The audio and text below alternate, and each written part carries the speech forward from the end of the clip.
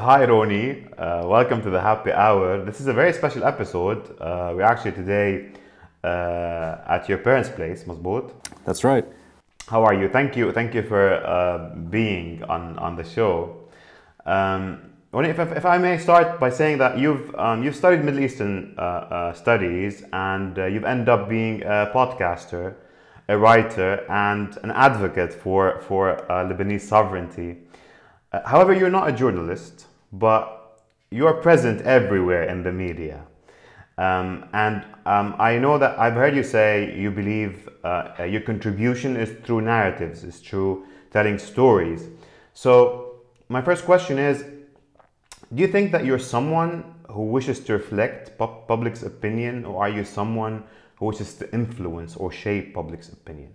Well, I'll start by saying thanks to you for letting me join your show. I like that our roles are reversed. It was an honor for me to have you on the podcast a few months ago, if not almost a year ago, maybe. So time's going by very fast. So it's an honor for me to now be under your, or whatever this is, telescope and horoscope and the like. I appreciate this question. I think it's a great question to start this conversation. Perhaps it's a bit of both. I do think that storytelling lends a very special way at explaining a lot of the difficult terrain we're going through. I think I'm best at doing that. I gave a walking tour for 15 years called Walk Beirut, and this was a 4-hour storytelling adventure into Beirut's history, which of course reflected on politics, but it also reflected on everything that went wrong in Lebanon and the good stuff that we don't really remember that much today. So I like storytelling. And within that, I think there is an element of persuasion. And you're right. I cannot consider myself a journalist. I'm not a reporter. If anything, I write an opinion column, mostly at Now Lebanon. But I do think that it is the role of anyone who cares about what happened to this country and maybe sees things a certain way that many people today are not maybe comfortable addressing. This could be through a climate of fear. This could be through maybe looking at a narrow slice of the story. I think it's okay to offer some reflection and, if it's okay, to persuade, but not to put off. So in other words, not to fight, not to argue for the sake of arguing. I think healthy debate, when it's appropriate, I think it does wonders. And I've been on other podcasts and I've had that privilege, I guess, in doing that. But just so that no one gets what you said the wrong way. When you say persuasion, you do mean like more of an open dialogue, more of speaking things up, more of sharing different perspectives, or no? Do you mean maybe that, and also, if necessary, correcting what could be falsehoods, or perhaps looking at the bigger picture when the bigger picture is more important. So it could be both. It could be shaping or reframing what could often be lost in the conversation. That could touch on issues like sovereignty, which you mentioned a bit earlier. But I think there's a lot to talk about. And that's one of those key components where some reflection. I'm sure we will touch on these different topics today.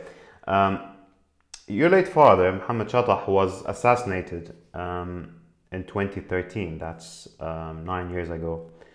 I know you've described your experience on the day and the things that you did. At least I know you explained that with Jad. My question, however, is after everything you've been through during that period, after things settled down, after all the phone calls, all the conversations you've had, when you've had that first moment to catch your breath, to sit with yourself, to be by yourself on your own, what were the thoughts that came to mind? What were the emotions you've had on that very first time you've had the opportunity to be with yourself, by yourself, after that very terrible incident? You know, I appreciate your questions. I think this is the first time I've been asked this question this way, which is almost honing in on the subject most people don't discuss, which is the emotional, the reaction, the personal reaction. I can best describe it as a permanent scar. And there's something about realizing the moment that I knew it was my father. There's that millisecond, I think, it's with me today. Even though the assassination happened just over 8 years ago, so that's some time. But within that, I think about it every day. Sometimes I think about it more than once. Sometimes I think about it every hour or even more. So there's a permanence there. When it comes to the toll it takes on your health, I don't think I realized how damaged I was until later. And when I say damaged, I don't want to sound like I am more of a victim than anyone else. I mean damaged in terms of personal pain. I think it took me maybe years to understand what happened. I was silent for about 4 years. I actually went to the UK. I spent 4 years in Scotland. I thought that I would be able to reflect better, detached from this country altogether. And it took 4 years for me to realize that I simply cannot let go of this country. So maybe it took that much time to wake up a bit and address the wounds. But in terms of emotional toll, I don't know how to quantify this. There's somebody who left me his own parting words before he passed away. He told me something which I think is true. He said, "Death has majesty, and the idea that it heals with time strikes me as unpersuasive." And I think he's right.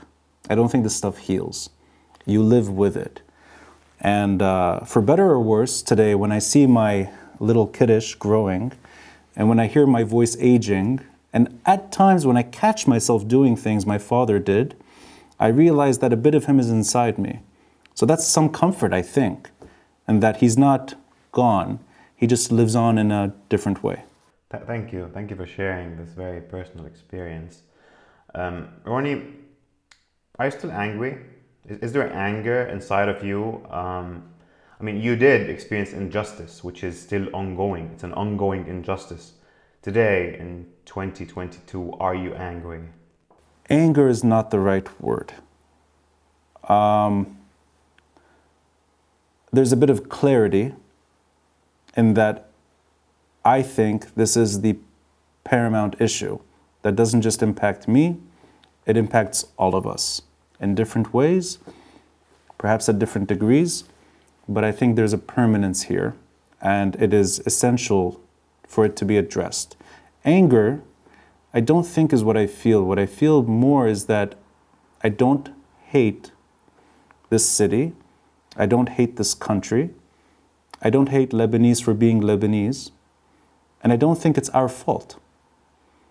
And that's something that's maybe not a very popular opinion, and I think sometimes this could be seen as a cop-out almost, looking away for answers. And I see you're doing this, so it's my time to do that as well. Cheers, Ramzi.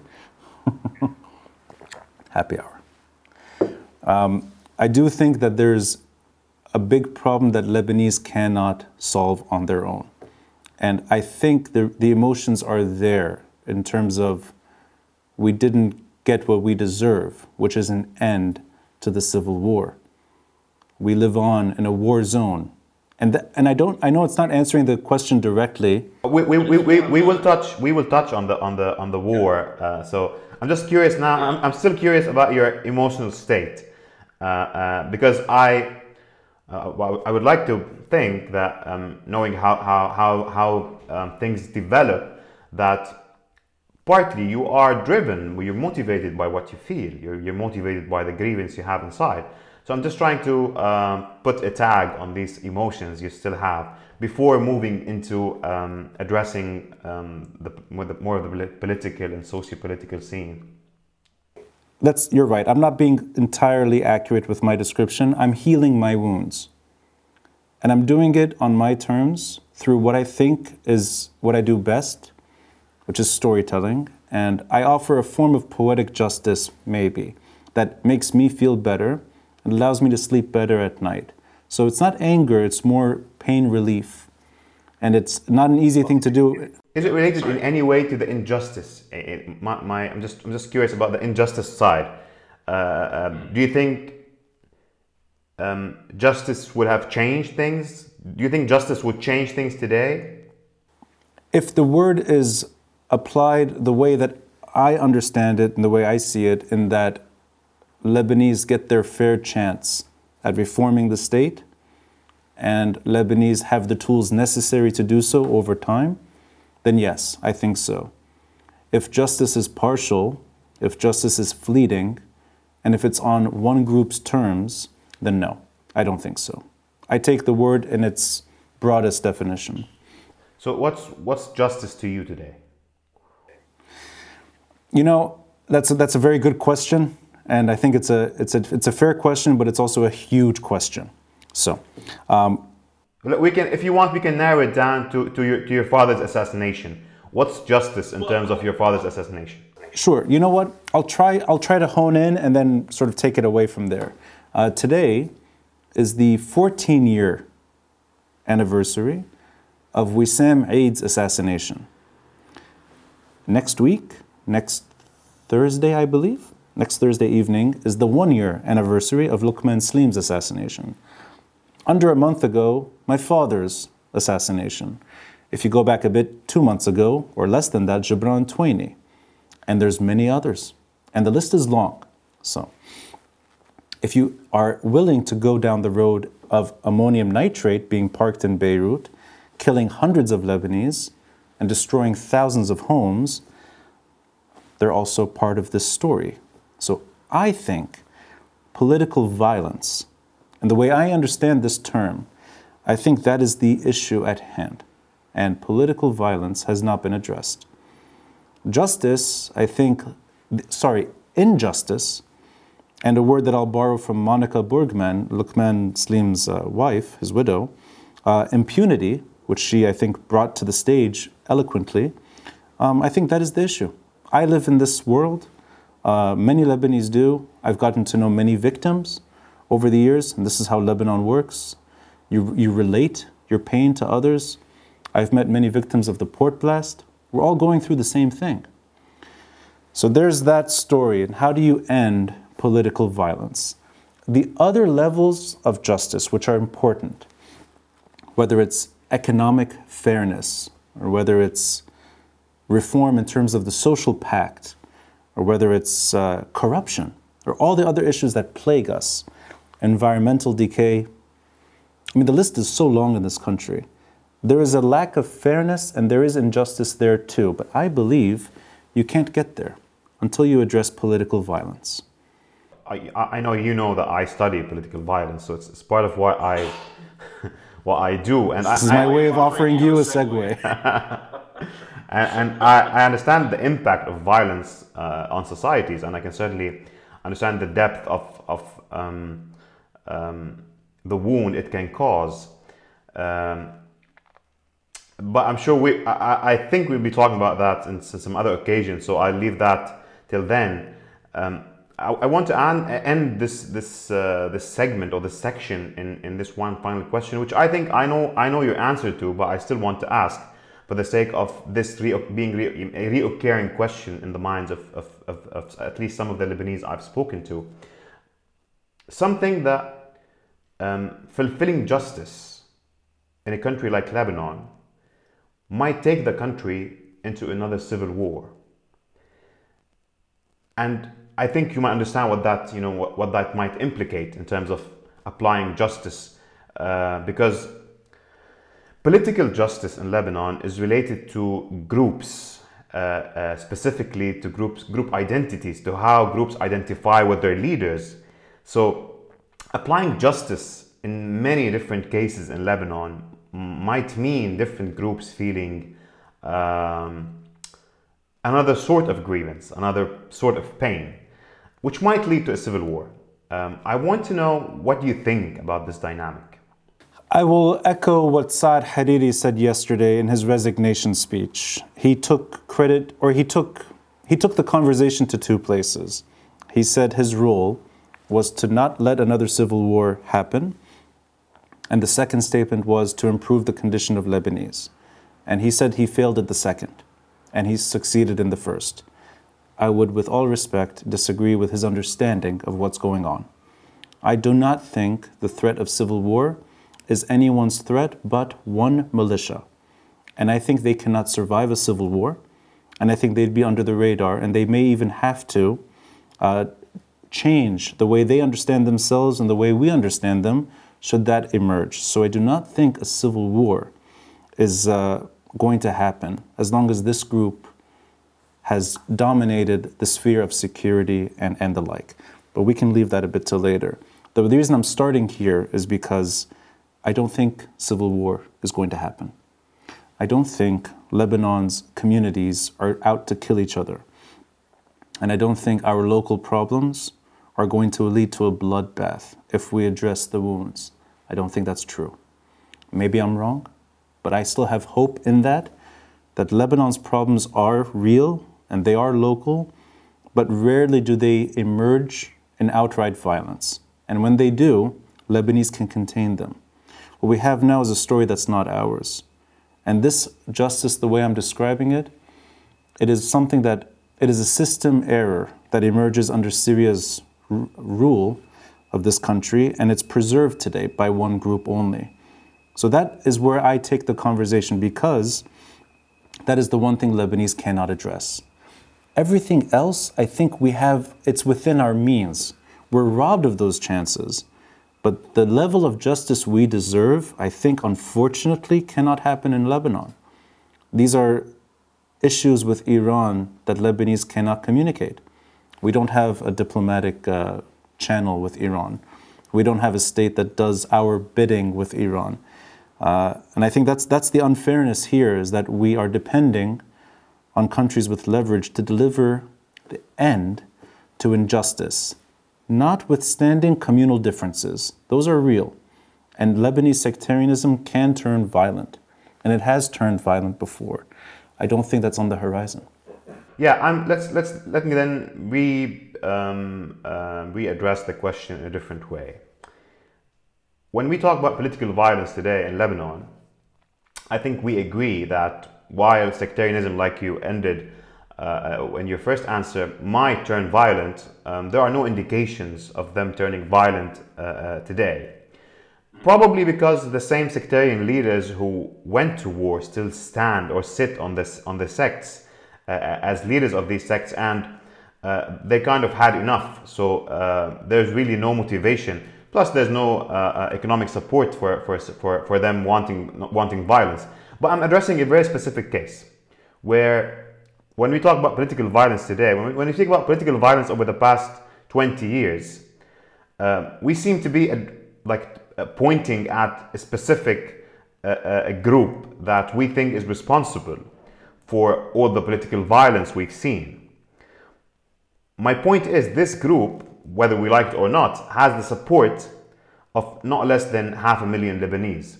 Now, yes, many of those people follow this group because they need this sort of symbolic safety that this group provides, and so on. But my question is, in terms of political justice, when it comes to what this group has committed, or we think has committed, would justice against this specific group lead into any sort of conflict, considering what's at stake today for this group and Iran? Al-Kata'ib in 1976 turned into a militia. In the mid-1980s, you had a bigger militia, the Lebanese forces. And by the early 1990s, the Kata'ib party and the Lebanese forces became political parties.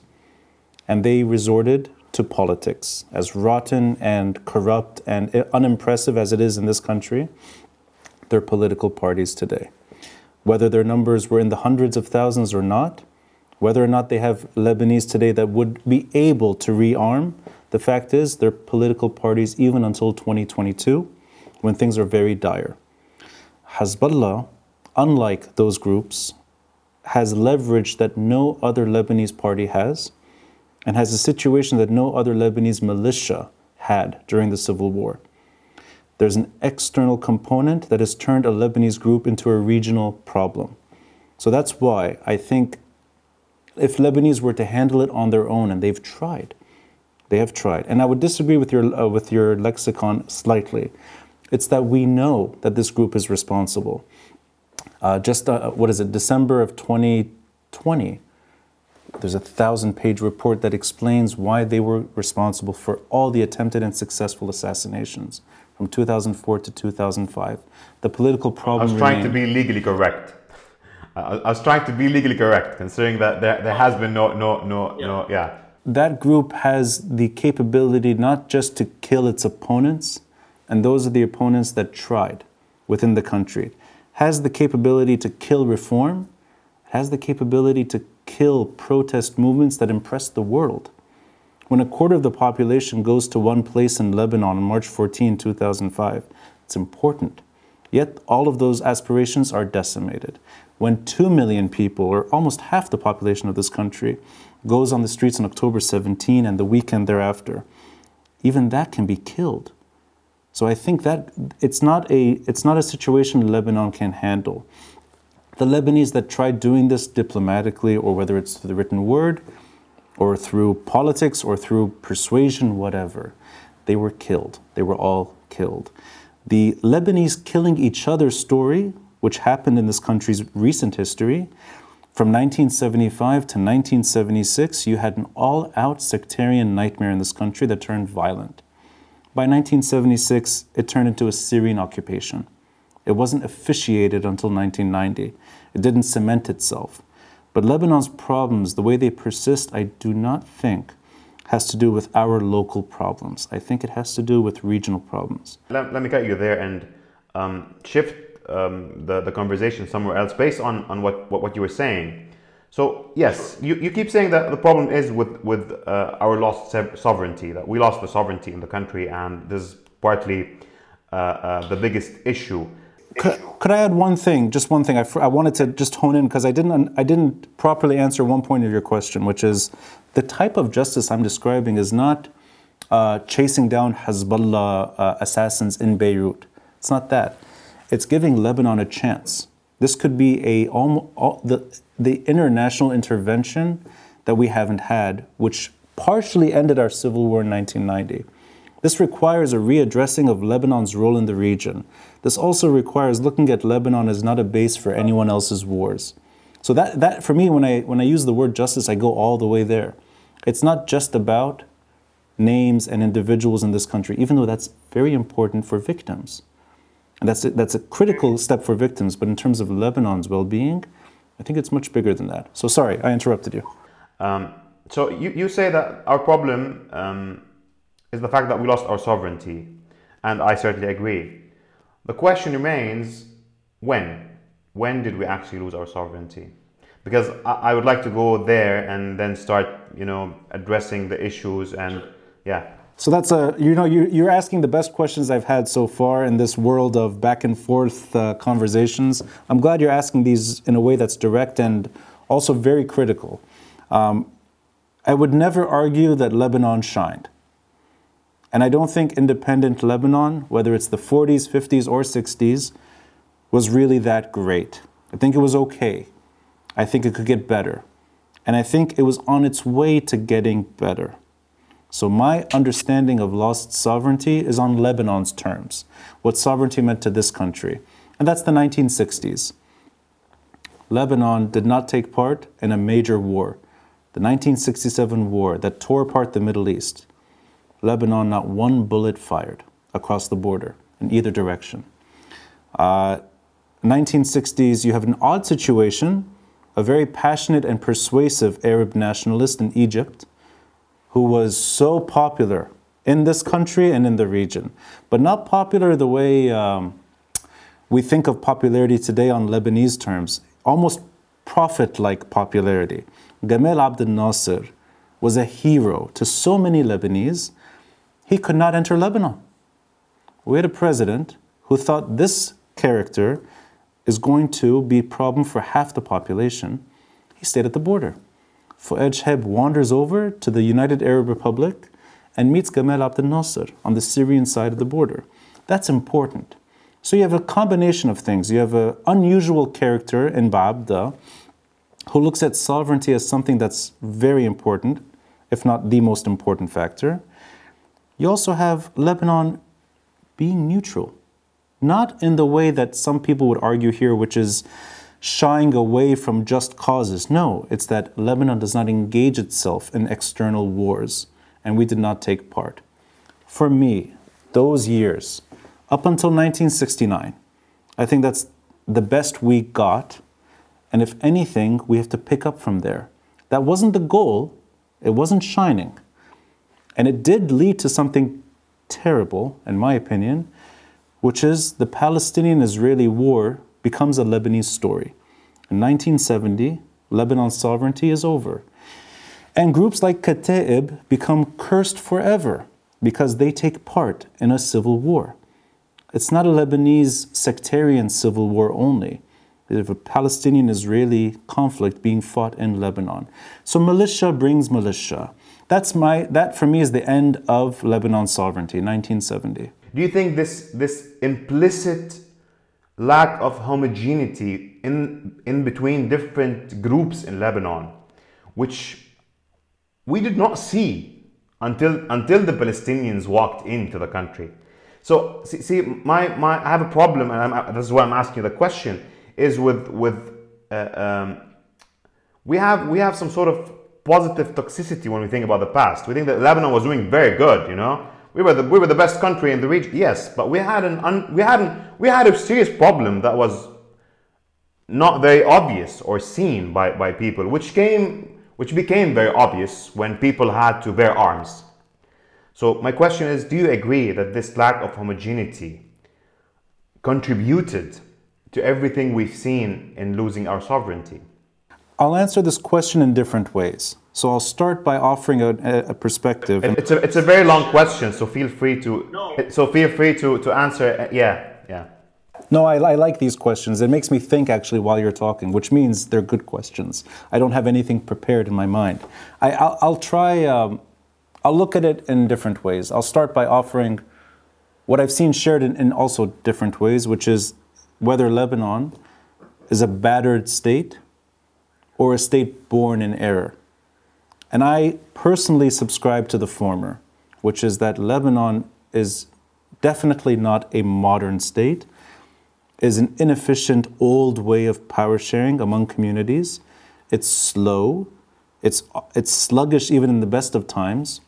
It is maybe not best equipped for the 21st century, and it delivers things based on consensus as opposed to individual aspirations, or for that matter, what the word is here, a homogeneous narrative. It is something that admires and even, I think, preserves in a sense that power-sharing pluralism. So that is something that's old, and that is obviously a very fragile way of governing.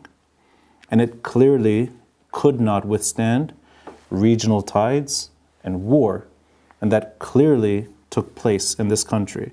1970, you're absolutely right. Many Lebanese welcomed this war in Lebanon. Many Lebanese openly supported the arms that other parties were seeking. And absolutely, Lebanese were ready to kill each other in April 1975.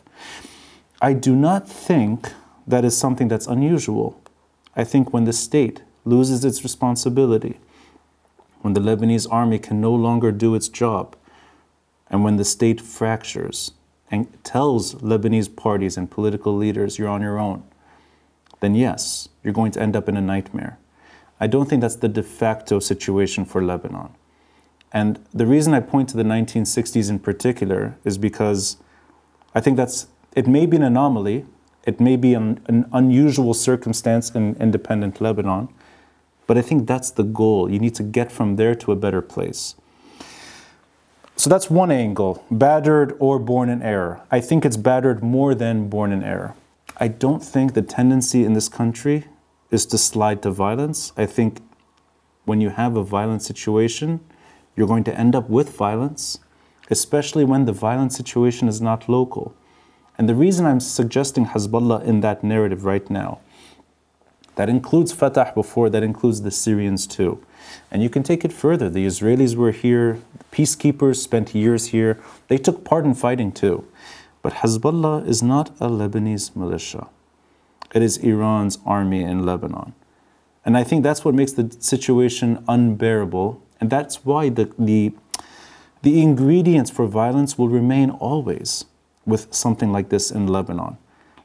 And the fact is, I personally believe Hezbollah knows this more than other groups, and for that reason does not tolerate the emergence of competing militia.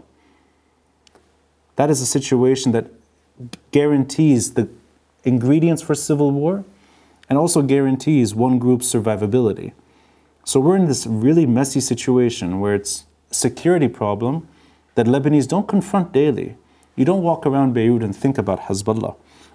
Or for that matter, you don't see it. You can actually spend your whole life in Lebanon and never encounter this. But it's the security predicament we're in. And I think that's what could allow Lebanese to fight each other. It hasn't happened, and I don't think it will happen again. Personally, I don't think it will happen. But that doesn't exclude all the problems that come with it. And I hope that answers the question in a fair way. I don't know if I missed anything there. Before I ask you about the 1965 in specific, based on what you said on Hezbollah being an Iranian militia, you said it's not a Lebanese militia, it's an Iranian militia. Iranian army. Yes. I mean, it's Iran's army outside of Iran. Outside of Iran. But I'm more interested in the social impact of Hezbollah as an ideology. Many people would argue against what you just said and say that the Shia have suffered in south of Lebanon, and there's an ideological belief amongst these people that Hezbollah has actually retained dignity to many of those people, preserved things they thought they have lost during the skirmishes they had with the Jews who crossed borders in the 30s and the 40s, and who look today at Hezbollah as a not only a symbolic safety provider, but also a realistic safety provider.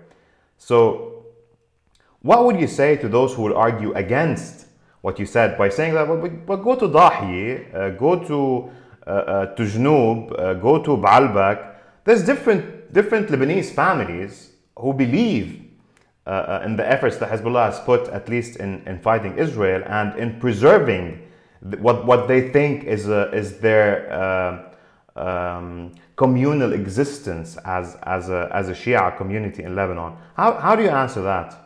I think the word evolves over time. I think when we refer to Hezbollah today, it's not the same Hezbollah that was referred to in 1985 or 86 or even 1992, 93, or for that matter, even 2005. So I think the word offers a lot of definition or differing definitions over time. I think you could make the argument that during a civil war, there is that there's a lot of glory involved and dignity and pride when a group is fighting the noble fight. And I think even though that group was involved in some of the bloodiest battles against fellow Shia or fellow Lebanese, period, you could make that argument that during the worst years of fighting, every Lebanese militia had a role to play, and there's a romance there, I think.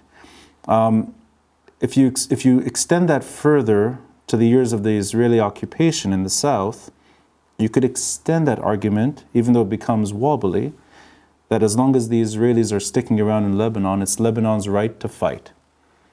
I don't know if it's Hezbollah's rule, but that's a Lebanese responsibility. And there you have words that became national as opposed to party, which is resistance. The fact is, the Israelis left 22 years ago. And I think anything that Hezbollah sells today is more on survivability and more on security, and over time, more to do with Assad's survivability in Syria and Iran's security interests in the region. I think that has nothing to do with what they sell today. Now, if their supporters buy into it, it's because we're in a war zone until today. I don't think Lebanese Shia are any different than Lebanese Sunni or Lebanese Maronites or Lebanese whatever. And the same Lebanese family can throw rice on Israelis that are fighting Fatah. The same as Lebanese family can also throw watermelons across the border in 2000 when the Israelis leave. So that stuff is not important, I think. What is important is that Lebanon is not a post-Civil War situation. And a militia that functions the way it does today can get what it wants through violence. It can also persuade, and I agree with you, I agree, a lot of voices go down this road regularly, that Hezbollah fills a vacuum where the state doesn't step in. Reality is in reverse. Lebanon's state is paralyzed and plundered because of a group that has hijacked key institutions. So I don't know, I don't subscribe to that way of looking at Hezbollah. What I would say though, and I think this is true, that yeah, the smaller group that emerged in the 1980s, whether through Iranian support or not, is a very different machine than what we have right now. And I think it's almost impossible to draw the line today. They're different stories. Same word, but entirely different situations. I think we've covered that sufficiently. So let me go back to the 1965. You were talking about Abdel Nasser and how the fact that many Lebanese liked him, or loved him, loved him. I can recall my father speaking about my grandfather and how being a Nasri was a big thing for many Lebanese. The question is why? Why were many Lebanese Nasri during that period, and why many were not? And is there a certain is it peculiar that most of those who were pro-Nasser were actually Muslims, while most of those who were anti-Nasser were something else?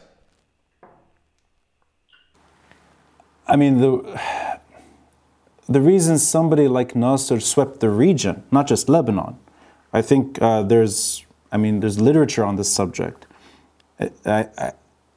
Immense stories about one man who captivated a post-colonial era, and Lebanon is not so central to that story, but it's there. I mean, he definitely fit the times. Coup d'etat against monarchs installed by the Europeans. A very modernist, secularist way of looking at things that was new, and it seemed to fit the 20th century well. It also, I think, made more sense during the Cold War, and you had this almost like Tito of Yugoslavia, this third way, this third trend. So the fact is, you're right. Most Lebanese Muslims, not all, but most Lebanese Muslims and some Lebanese Christians thought that this man fit the narrative here as well. And most Lebanese Christians and some Lebanese Muslims felt otherwise. That he could not turn Arab nationalism, or for that matter, Lebanese isolationism, or whatever you want to call it, Lebanese nationalism, the fact that we did not fight each other in the 1960s says a lot. We fought each other in 1975, not in 1965. Now, 1958, we did briefly kill each other on the streets of the country, not just Beirut. I think the numbers, if I remember it right, it's something like 1,500 Lebanese died that summer, 1958. What's also important is that even though that was a war, if you would, between Arab nationalism and Lebanese nationalism, the fact is it's a 3-month war, not a 15-year civil war. Roni, don't you think that is partially that's partially due to the availability of resources and support and money and weaponry? I mean, we know that during the civil war, different groups were being trained by different countries across the borders in Libya and Iraq, in Iraq, in different places. So don't you think that partly we did not go to fight against each other prior to the Palestinian invasion due to the fact that there was no international umbrella to cover this civil war? Otherwise, we were ready for a civil war earlier than the 75? What do they say? Hindsight is 2020. Is that the phrase? That, I mean, yeah. There is a lot of hypotheticals, which is real, and you're right in what you're saying. The timing, we could be lucky, in a sense, that in 1958, the state was able to contain what could have spilled into something bigger, and maybe we're equally lucky too that there was an international curiosity in Lebanon's well-being and international intervention. You had Marines landing on the beach of Lebanon. So maybe we're spared a degree of fighting, maybe. We also have Fuad Shahab, who quickly becomes he was known as Muhammad Shahab to the Christians, and that was an insult to him. But the guy is a Maronite president, so the man's obviously unpopular from all sides. That could be for the right reasons then, but I think that's the best chance we had at curtailing violence, and we succeeded in 1958, and we also did not kill each other in the 1960s when we could have easily. And this is at a time that the Israelis are bombing Beirut. I mean, Middle East Airlines, something like 13, if I'm not mistaken, where most of the fleet was bombed at the airport. We still managed to avoid a slide into civil war. But I go back to political violence only because I think once you allow sub-state groups to become part of the narrative, you're in a free fall. The free fall doesn't have to be civil war only. It could be where we are right now. And that's why I go back to that phrase, because you're right. I mean, Lebanese problems are old, and Lebanese did kill each other even in the 19th century. I mean, Lebanon's violence is not, we're not angels here, but I don't think we're born to kill each other. So do you think that Group A in Lebanon, whoever that group is, yesterday or today, wanted or wants to dominate Group B by the help of State X because Group A and B feel that they lack commonalities? I don't think... So, you know, when Group A, for instance, I'm not naming groups because this has reoccurred on different occasions in Lebanon. In the 1840s, 1860s, then 1920, then 1943. This has been reoccurring, where one group in Lebanon goes to its ex-state and requests for aid. You know, please help us do this with this group because we want this. So this need for different groups in different times, whether it was the Druze and the Maronites in the 1940s, or if it was the Maronites and the Sunnis during the Arabism, shall we call it, or whether it was the Maronites and all the different Muslim groups when the Palestinians marched into Lebanon. Do you think this need for these different groups to seek international assistance, which we are seeking today, by the way, when we say we want this international intervention, do you think that's partly because when we look at the other group, we see that we're lacking some fundamental commonalities? And when I say commonalities, I don't mean eating kibbi nayyi and drinking ara and listening to Fairuz. I mean in how we perceive life, and how we perceive our future, and how we perceive freedom, and how we perceive our political system, and how we perceive our diversity or pluralism, like you said. You know, there's a famous say which goes, Akaruna al-Mahmudat, where Christians feel like, you know, they feared for themselves from Muslims, and where Muslims have accused Christians over and over of being either amil to the Zionism on different occasions. So do you feel this lack of commonalities has helped in these groups seeking international intervention different times? When the state fails, all of these things come to the surface, and then they express themselves in the worst way possible. And the worst way possible. And the way you're describing, yes, these things do happen. They happened during the Civil War. and they happened throughout 15 years of fighting. All groups sought assistance from all places. You mentioned Libya. We forget just how far people went for Saddam Hussein and Michel Aoun. I mean, we were shopping everywhere for assistance. I don't think that equation fits Lebanon always. I think it does apply to war. When there's no war, and when the state is fulfilling its role, and it briefly did in independent Lebanese history, I think communities in this country are not prone to seek external assistance. I don't think they're looking to outmaneuver or, for that matter, kill each other. You brought up something earlier. It is true, impoverished Lebanese in the 1940s and 1950s, and even 1960s, predominantly in the south and the north of the country. So you could say Shia and Sunnis, maybe more Shia than Sunnis back then. I don't think it's the natural inertia for Shia of Lebanon to look to Iran in the 1950s to solve their problems. I don't think it was the natural inertia of anyone in this country to do that until the state stops and it surrenders its responsibilities. Then you have situations that are unthinkable, like Kataib and Hafiz al-Assad, Saddam, Qaddafi, and the like. Characters that have no role in this country. Musa Sadr is in Libya, he gets kidnapped, he's killed. Everything that could go wrong in those years. So external support. According to Amal, we don't know that for sure. Yeah, I mean... I'm just saying. Yeah, no, you're right. But I don't think the equation applied always to this country. I do think it is impossible to imagine a Lebanon that's any different than 1969. The reason I say that is because we've had now over half a century of geopolitics heavily involved in our local affairs. I think reform is something that we desperately need, and we need to reform the state, because clearly 1969 is not going to work permanently, and it shouldn't. But to go back to 1969 and try to figure out things from there, I don't think is a bad idea.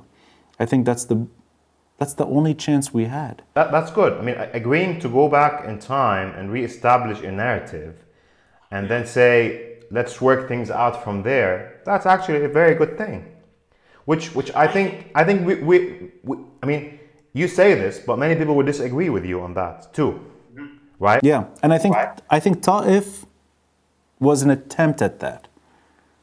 Ta'if failed. My next question is about Ta'if. But before I asked the question about Ta'if, because something that came to mind while you were talking about the Iranian role in Lebanon, and for the sake of objectivity, when you were saying that it's not natural for a Shia to in Lebanon to seek refuge from Iran in the 1950s, for the sake of being fair and objective, because Shia say, well, it's not normal for Sunnis to seek refuge in Saudi Arabia, and for them to something that we've been obviously talking about since yesterday, Saudi Arabia needs to approve the Sunni leader in Lebanon, otherwise he will not have this Arabian cover over his role in the country. So do you feel that that's a fair argument, that yes, Shia have resorted to Iran, but then again Sunnis resorted to Saudi Arabia? I would look at it in reverse. I think Iran looked to Lebanon in 1980, and Saudi Arabia in different ways looked to Lebanon over the last 4 decades. And I think some of those ways were not helpful. And that includes punitive measures against Lebanese officials. That includes also, in my opinion, anyone's intervention in Lebanon, whether it's Saudi Arabia or Iran or any other country. And when I say intervention, I don't mean it in that you want a country running our affairs. It's more on everyone has to agree to leave Lebanon alone. That example, whether it's in Austria in the 1950s or any country like Bosnia today, countries that are deemed too problematic, there's an understanding that there are no longer going to be conflict zones. I think that's the kind of intervention I'm hinting at. That's the kind of neutrality you think we should be seeking. It's a neutrality the Lebanese have to re-engage themselves with, like they did in the 1960s, and it's a regional responsibility as well. And it's something that clearly includes Iran's security needs, because without that, it's missing, I think, the whole Hezbollah story. So I don't think it's us looking to external countries necessarily. I think it's external countries that make it easier. I'm very intrigued to ask you about the upcoming deal between the US and Iran, but I'm going to pass on that. Maybe we can talk about this some other time. So you mentioned Taif, and you said it failed. Do you think our problem lies in our inability to apply legislation? Because Taif speaks about removing sectarianism, changing the establishment, introducing some serious changes to how we perceive politics and the system, and it failed, like you said. So, do you think our problem, or one of our problems, lie in our inability to apply legislation, or is it that the legislation is too detached from reality? Because, just to expand on the question, I keep saying that we need to go back to the war if we want to really walk into a solution. And people saying the war is behind us. We have the Taif. We just need to apply the Taif. And he goes, okay, but we didn't apply Taif for a reason. There's a reason we couldn't actually enforce the agreement. So I really want to hear your views on this. My understanding of Taif is an agreement under Syria's terms that was perverted further to Syria's terms. So it's an agreement with Syria's role embedded in Lebanon for 3 years, which lasted 15 to 16 years. It's an agreement that calls on all militia to disarm. And when the Israelis are gone, there's absolutely no justification for Hezbollah. Also talks about things like the Senate. It's a pillar of Taif reform, which is sectarian reform, a chamber that addresses sensitivities, insecurities, never materializes. The fact that the legislation did not take hold and the fact that the Lebanese state did not reform properly when it should have, I think it speaks more, in my opinion, to Syria's role in Lebanon than Lebanese. And I'm not excusing anyone for missing opportunities or justifying mistakes made by anyone here. But I think discounting that, I think would be unfair to what happened. And I'll give you an example. Somebody larger than life character, money and real estate and adventures and all that, somebody like Rafiq Hariri. I think it's obvious where his limitations were, and I think it's obvious where those limitations could also turn a blind eye to mistakes. Whether that's recklessness in economics, or letting Oslo, or believing that Oslo is going to take hold and regional peace is around the corner, debt that we suffer through, or whether it's one man's sincere attempt at ending that nightmare in 2004 and 2005. It's the tail end. So even a Lebanese character, love him or hate him is not even the concern here. Even somebody like that, with some leverage in Lebanon, gets killed. So and it's not just him, of course, but I think it cannot be discounted. There's a heavy-handed limitation from Syria on what you can do. On what you can do, and also what Lebanese politicians need to do to stick around. I mean, they used to go to Damascus for approval. They've had the majority in parliament from 2005 onwards, and Syrians left. And yes, I understand that the assassination is carried on, but for the better part of a decade, they've had legitimacy in terms of power.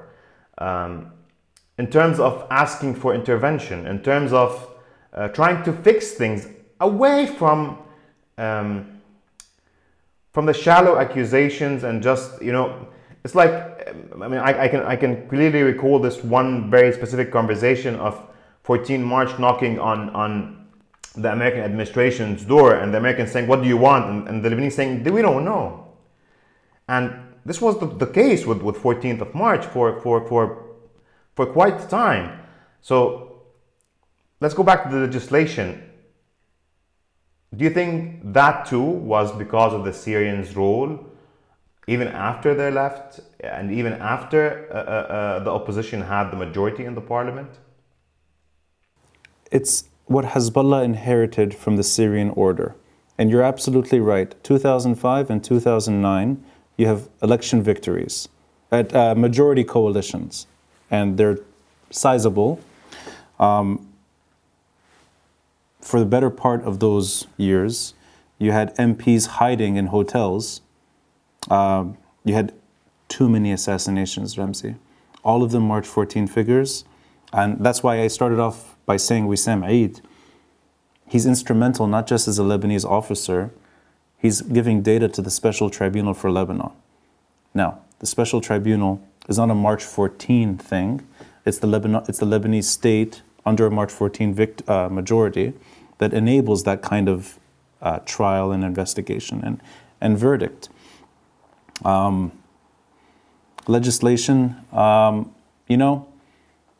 my memory of March 14's defeat is really the summer of 2005, where elections that summer preserve a status quo that the Syrians were leaving behind, and Hezbollah becomes the power broker very quickly. My memory is also of July 2006, a war that Lebanon had no reason to fight, a war that cost us a little too much for the sake of a few soldiers kidnapped by Hezbollah, and a war that decimates Lebanese lives and infrastructure, and a war that also ensures that Hezbollah becomes a machine that's larger than life, like today. My memory is also of 2008, May 2008. I was actually across the street from this apartment hiding in an old building that I used to rent an apartment from. There were snipers shooting each other on the streets of Beirut because the March 14 government tried to dislodge cameras monitoring them at the airport, tried to shut down a parallel telecommunications network operated by Hezbollah.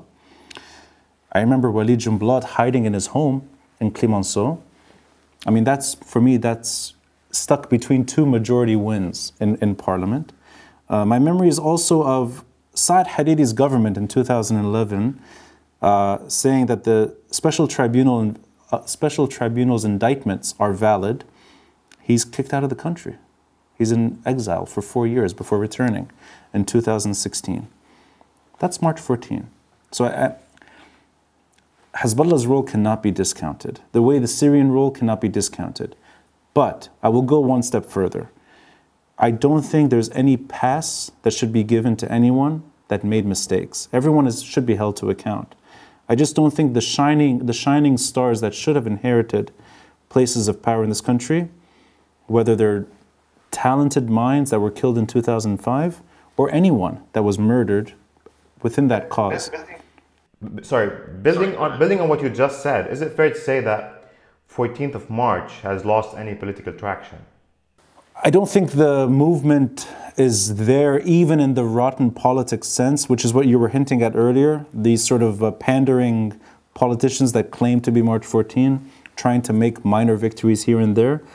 I think they're either out of government today or they're trying to get back in under Hezbollah's terms. So I wouldn't say that March 14 exists.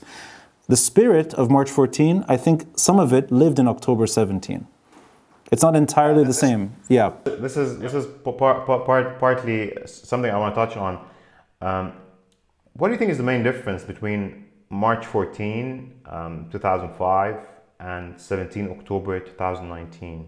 Well, aside from the fact that a lot of the March 8 supporters showed up on October 17 in its earlier stage, which made it huge. I mean, it's the biggest protest in Lebanese history. I think also that it's a national protest. It's not a Beirut protest. Tripoli was as excited as Saida and Nabatieh and Bsharri. I think those are very important. I think also that Lebanese were comfortable enough, at least over a certain period of time, at blaming everyone for different reasons, but blaming everyone. It may not be at the same level always, it may not be for the same reasons, but Lebanese were being accused, Lebanese leaders were being accused for the first time in a way that mattered, where quickly you wouldn't see Lebanese politicians on the streets. It's before the port blast. And it's before Corona. Lebanese politicians are hiding and they're not showing their face in public. That's important. So a sense of accountability and a sense of really trying to get things right. March 14, I think, was really more of trying to end the post-Civil War Syrian order without really understanding what Hezbollah was turning into. October 17, I think, is all of the above. It's economic frustration, it's political paralysis, and it's, I think, a yearning for justice. So do you think at heart, because you're speaking about the essence of March 14, do you think that at heart October 17 carries some of the fundamental messages March 14 carried? I think there are protesters within October 17 that felt that they had kinship with March 14. I think a lot of them are the same people as well. But the economic downturn, which March 14 didn't really, it talked about it in ways that were less catastrophic. I mean, the social welfare that democratic leftists were talking about in March 14, 2005, it's a very different conversation than the banking sector today. So there's different stories, and it's a different time. But I think there's overlap. They may not be the same, but if you look at it as a Venn diagram, there's clearly overlap. And that's why it's so big. We have a very wide opposition today. That's an understatement. Yes, you're right. The widest opposition in modern history. I'll also talk about that in a bit. But to start off, do you feel that the opposition today in Lebanon has the political maturity needed for this critical phase in our history? That's a great question. I'm reluctant to say something, but I think over time this is a fair way of looking at it. This could be a good thing or a bad thing, I don't know. Depending on who you talk to in October 17, or forget October 17, opposition. If you include Al-Kata'ib in this story, the oldest or one of the oldest Lebanese parties in Lebanese history, they may be the largest party, the largest grouping in the opposition. Clearly that frustrates half of the October 17 opposition parties, and clearly it took time to persuade the other half, but political maturity, in my mind, means perhaps an older understanding of what has impacted Lebanon, that it's not just the last 2 years, that Lebanon's problems are older, and that they're not born out of a depreciation of the lira rate, or for that matter, real pain that all of us are facing, financial, environmental, everything. That cannot be discounted, but I think fresh groups that don't have that wider lens, I think, are not best fit. I'm just going to be the devil's advocate, and this question is not part of my question list originally, but I'm very intrigued to ask it because, you're answering, and I'm thinking about everyone who I talk to, all the people that engage in debates with me, and so I'm asking this question on their behalf. Some groups in the opposition today claim that they understand the depth of the problem, and they understand it's a problem that touches on the foundation of the establishment, they believe that we need to change the whole system, however, still fail to acknowledge what's at stake in terms of how worse it can get. Because we heard voices after the Beirut bar elections of people saying, well, we don't care that we didn't win. What we care about is that we fought the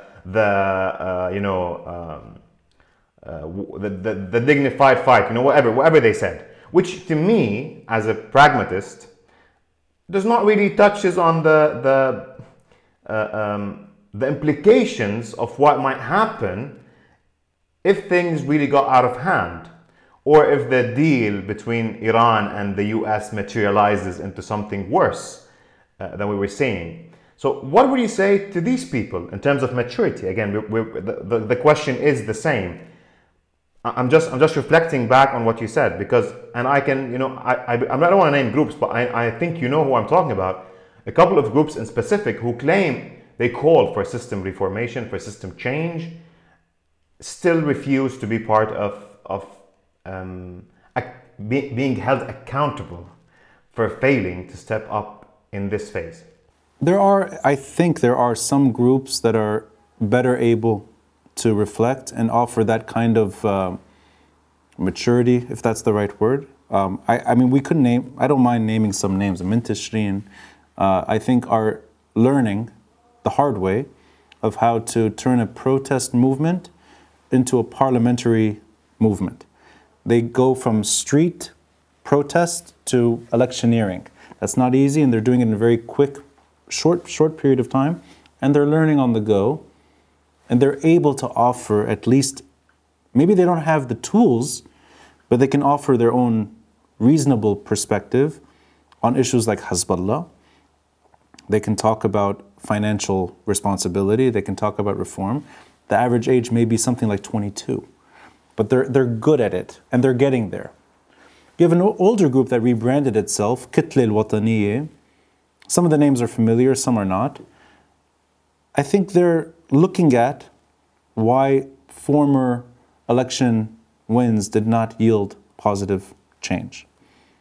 If you're doing that, if you're looking back at 2005, 2009, or any election prior to this one, and looking at mistakes made and why majorities don't necessarily matter, I think that's maturity.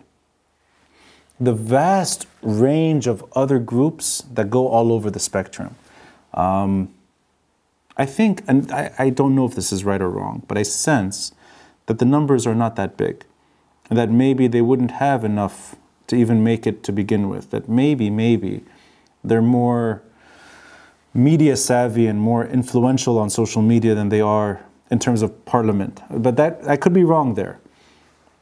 Yeah, I understand. It was just we're assessing the situation. So, do you think from this perspective that there is no group that has the proper tools to start changing the status quo, or start the process of rectifying the problem? I have not heard a group or a coalition that may be in the making offer a... راحت الكهرباء, and I love that. If we're going to look at previous elections as a template to learn from, I don't think new groups are any different than earlier attempts.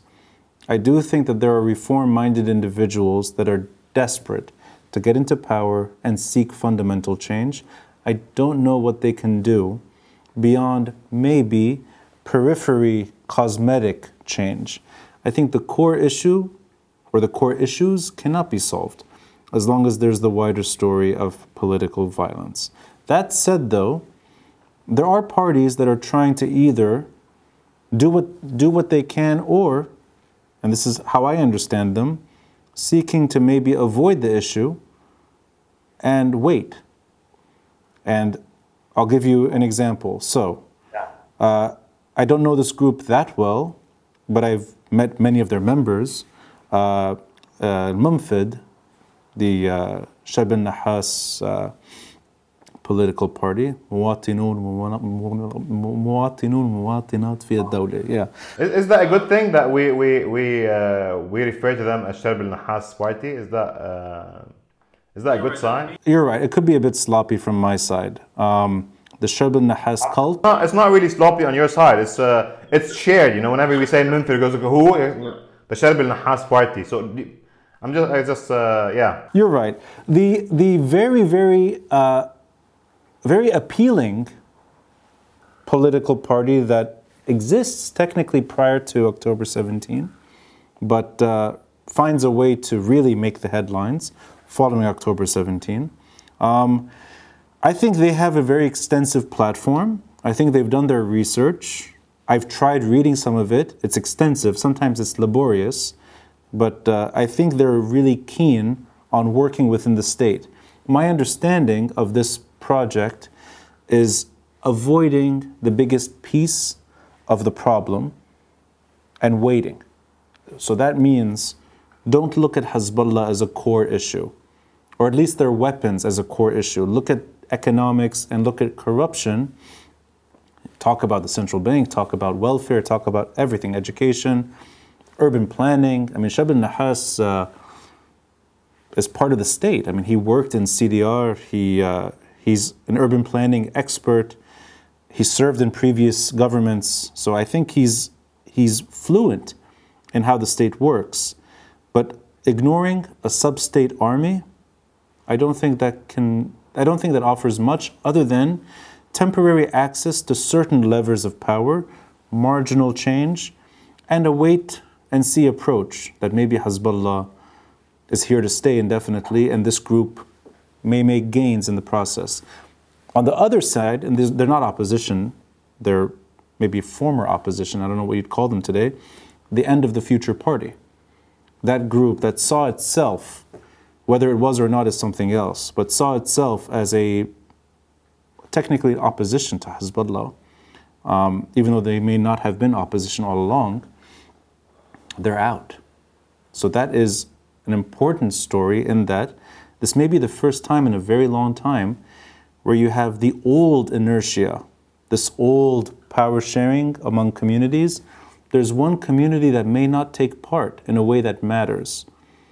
And you already hear this on the streets, you hear it, I mean, it's all over social media, so it's not like, this is not a hidden conversation, it's spoken, is that there's an insecurity here, which is bad for Lebanon.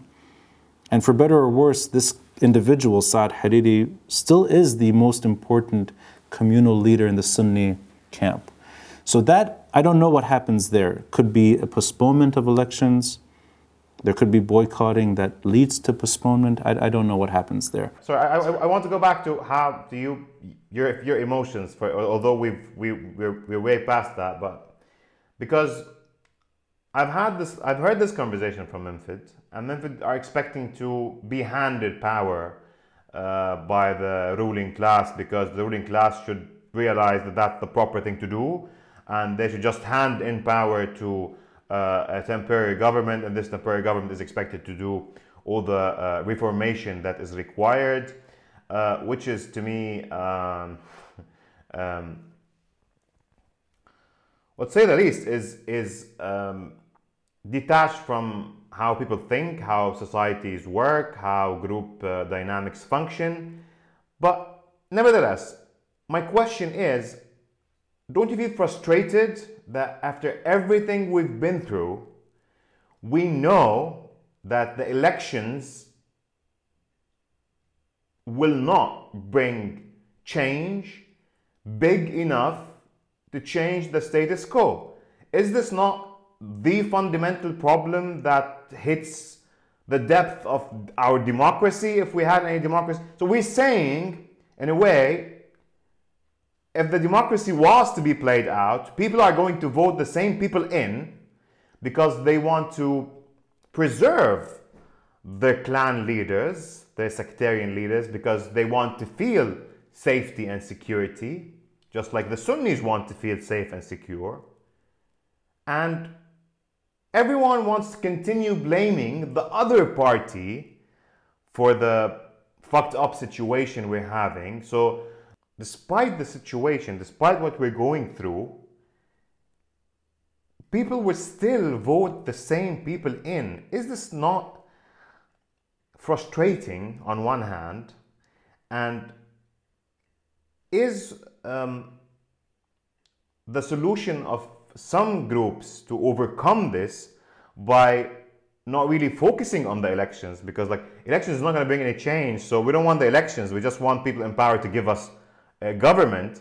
Is this not really scary to what might happen next, especially that this group is not, I mean, he's speaking about Minfid, is not perceiving Hezbollah as the threat they are?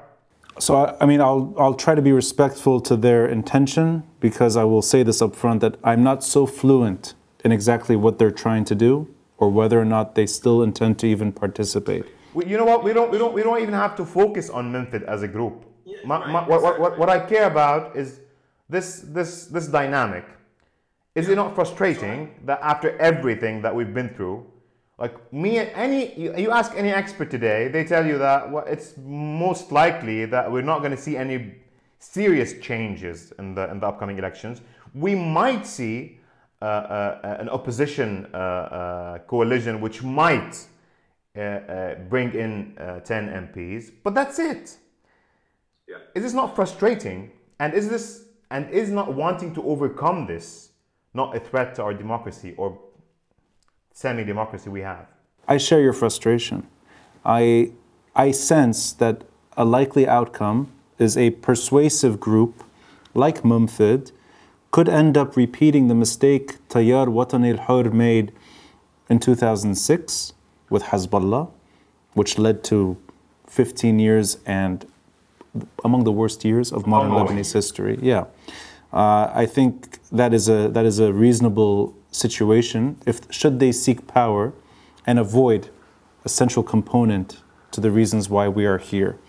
But I'll take it on the other side too. Let's say an independent, or for that matter, a younger group, whether it's Min Tishreen or anyone else, that makes it to parliament.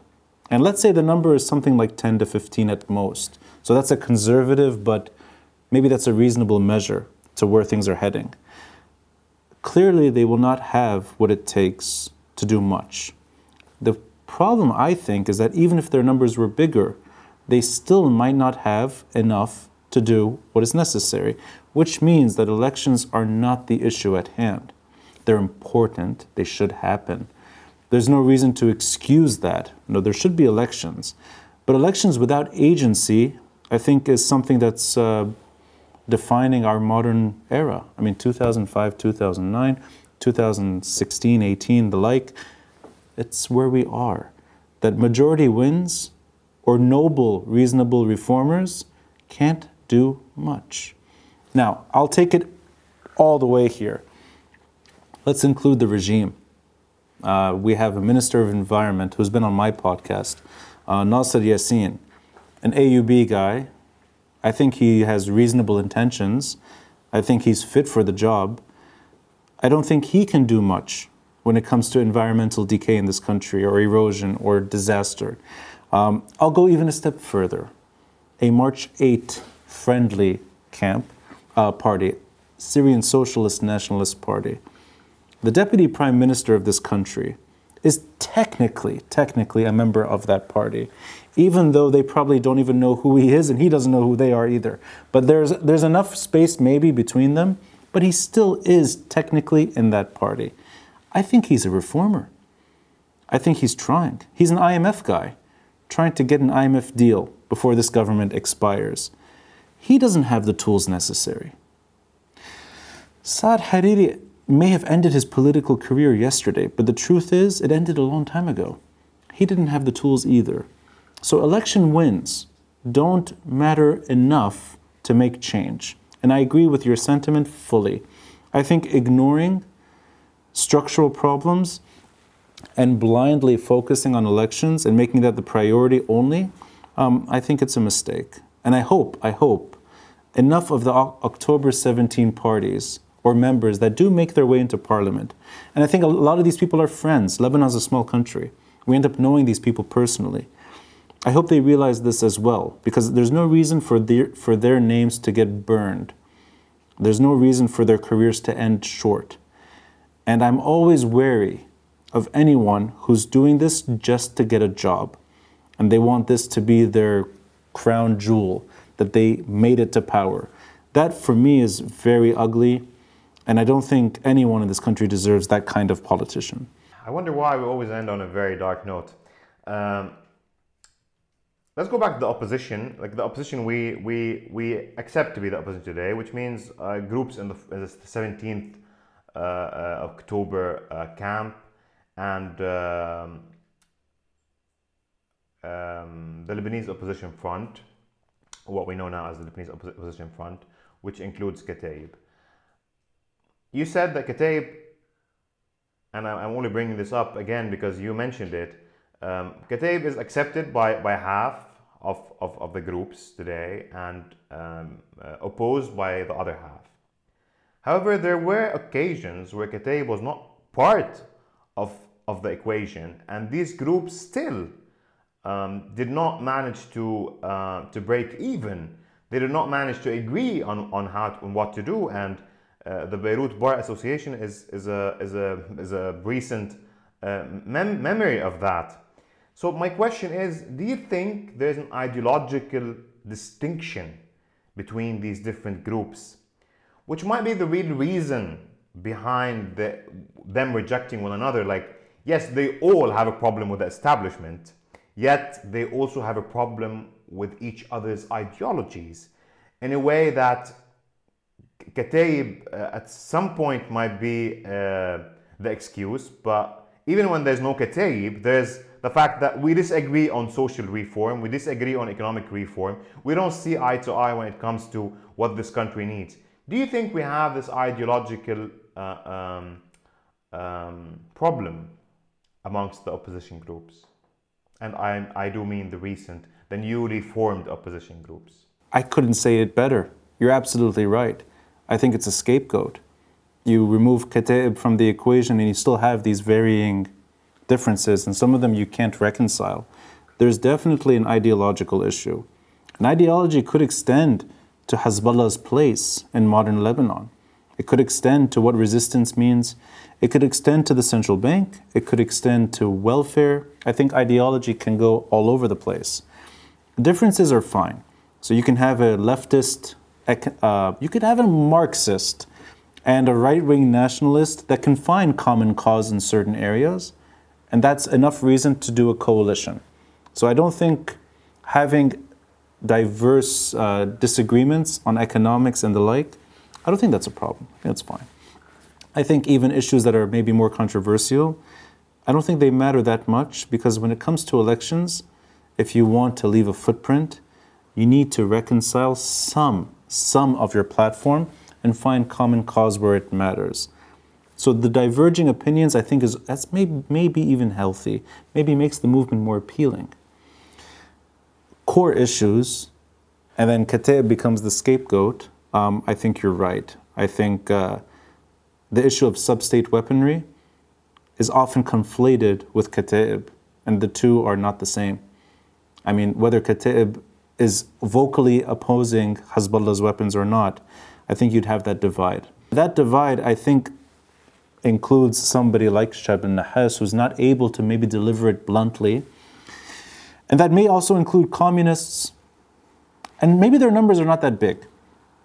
But I think October 17 does have a problem with that issue. So I want to make sure that we agree on this, because this is where I stand, that it's okay to be different ideologically and still be part of the same coalition if we share at a certain point in time a shared goal. It's not unnatural for this to happen, because I want you to say it with your own words, because I've been saying this, you've been saying this, and we need to say this again, because these people need to hear this. They keep saying it's unnatural for these different ideological ideas to come under one collision. It's not natural. It is natural. And we have seen that in different places where people who are on the opposite sides of ideology come together for the sake of a common goal at specific moment in time.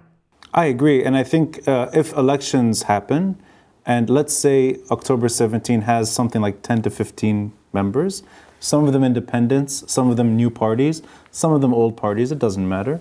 I think you'll see strange things like a Mintashrin MP and a Lebanese Forces MP discussing legislation. These two characters may not ever meet in Lebanon. They may have nothing in common on the streets of Beirut. Ronnie, this is the last question. Thank you, Yani. It has been a very fruitful episode.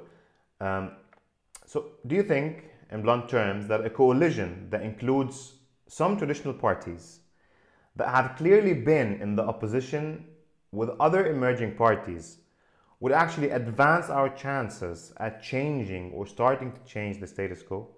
So do you think it's okay to have an open coalition between some traditional parties which have been doing some really good work in the opposition? They have been clearly establishing themselves as an opposition party.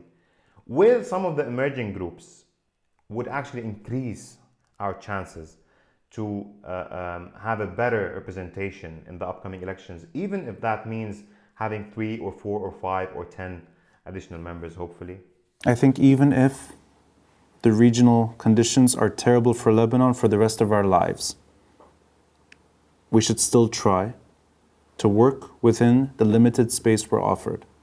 And if that's the limited realm, for a small coalition to take hold and begin that noble task, and if that coalition can reconcile some of the less important differences and come to terms with the bigger issues at hand, you may see the beginning of a new political movement in this country.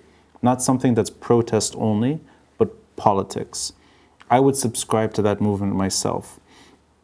For me, groups don't impress me. What impresses me the most is a political party that reaches out to anyone, regardless of confession, that reaches to all types of Lebanese, all various regions and economic class, and doesn't look at the boring labels. That to me is appealing, and I'd rather be 5% of my confession in a group that resonates with me. I don't mind being 5%, as long as it's the 5% that I can talk to. That said, I don't want to sound too dreamy or lofty here. I think our differences are real. I think no matter how secular I am in my private life, and no matter how secular my friends are, or even loved ones, I think Lebanon's communities are old. Their insecurities at times are real. And I think it's a mistake to discount them in hopes of a shared identity that may not be there. Now, I know that's maybe a bit of an out-of-step controversial way to end the episode. And I know we didn't really go into identity itself. But I think it's okay for a country to have a multitude of identities and reform itself and find a way to live together that makes sense for Lebanese. To get there, I think we have to end what tore this country apart. If we can do that, and going back to our earlier part in 1970, if we can pick up from where we left off, maybe our kids will see a better Lebanon. I don't think it's in our lifetime, but I think our kids have that potential. Ronnie, to me, a good episode is one that is ending, yet at the same time, I feel that there's more to talk about and more questions to ask. Did you like our happy hour? Oh, I mean, look, I finished my drink, so clearly it was it was a very, very pleasurable 2-hour conversation. Maybe when it's edited down, it'll be 30 minutes, I don't know. But I loved it, Ramzi, and I'm glad we get to do this with our roles reversed. I will cheer to your empty glass, Lakan. Cheers. Well, I'm ahead of you. Cheers, Ramzi. Cheers to you.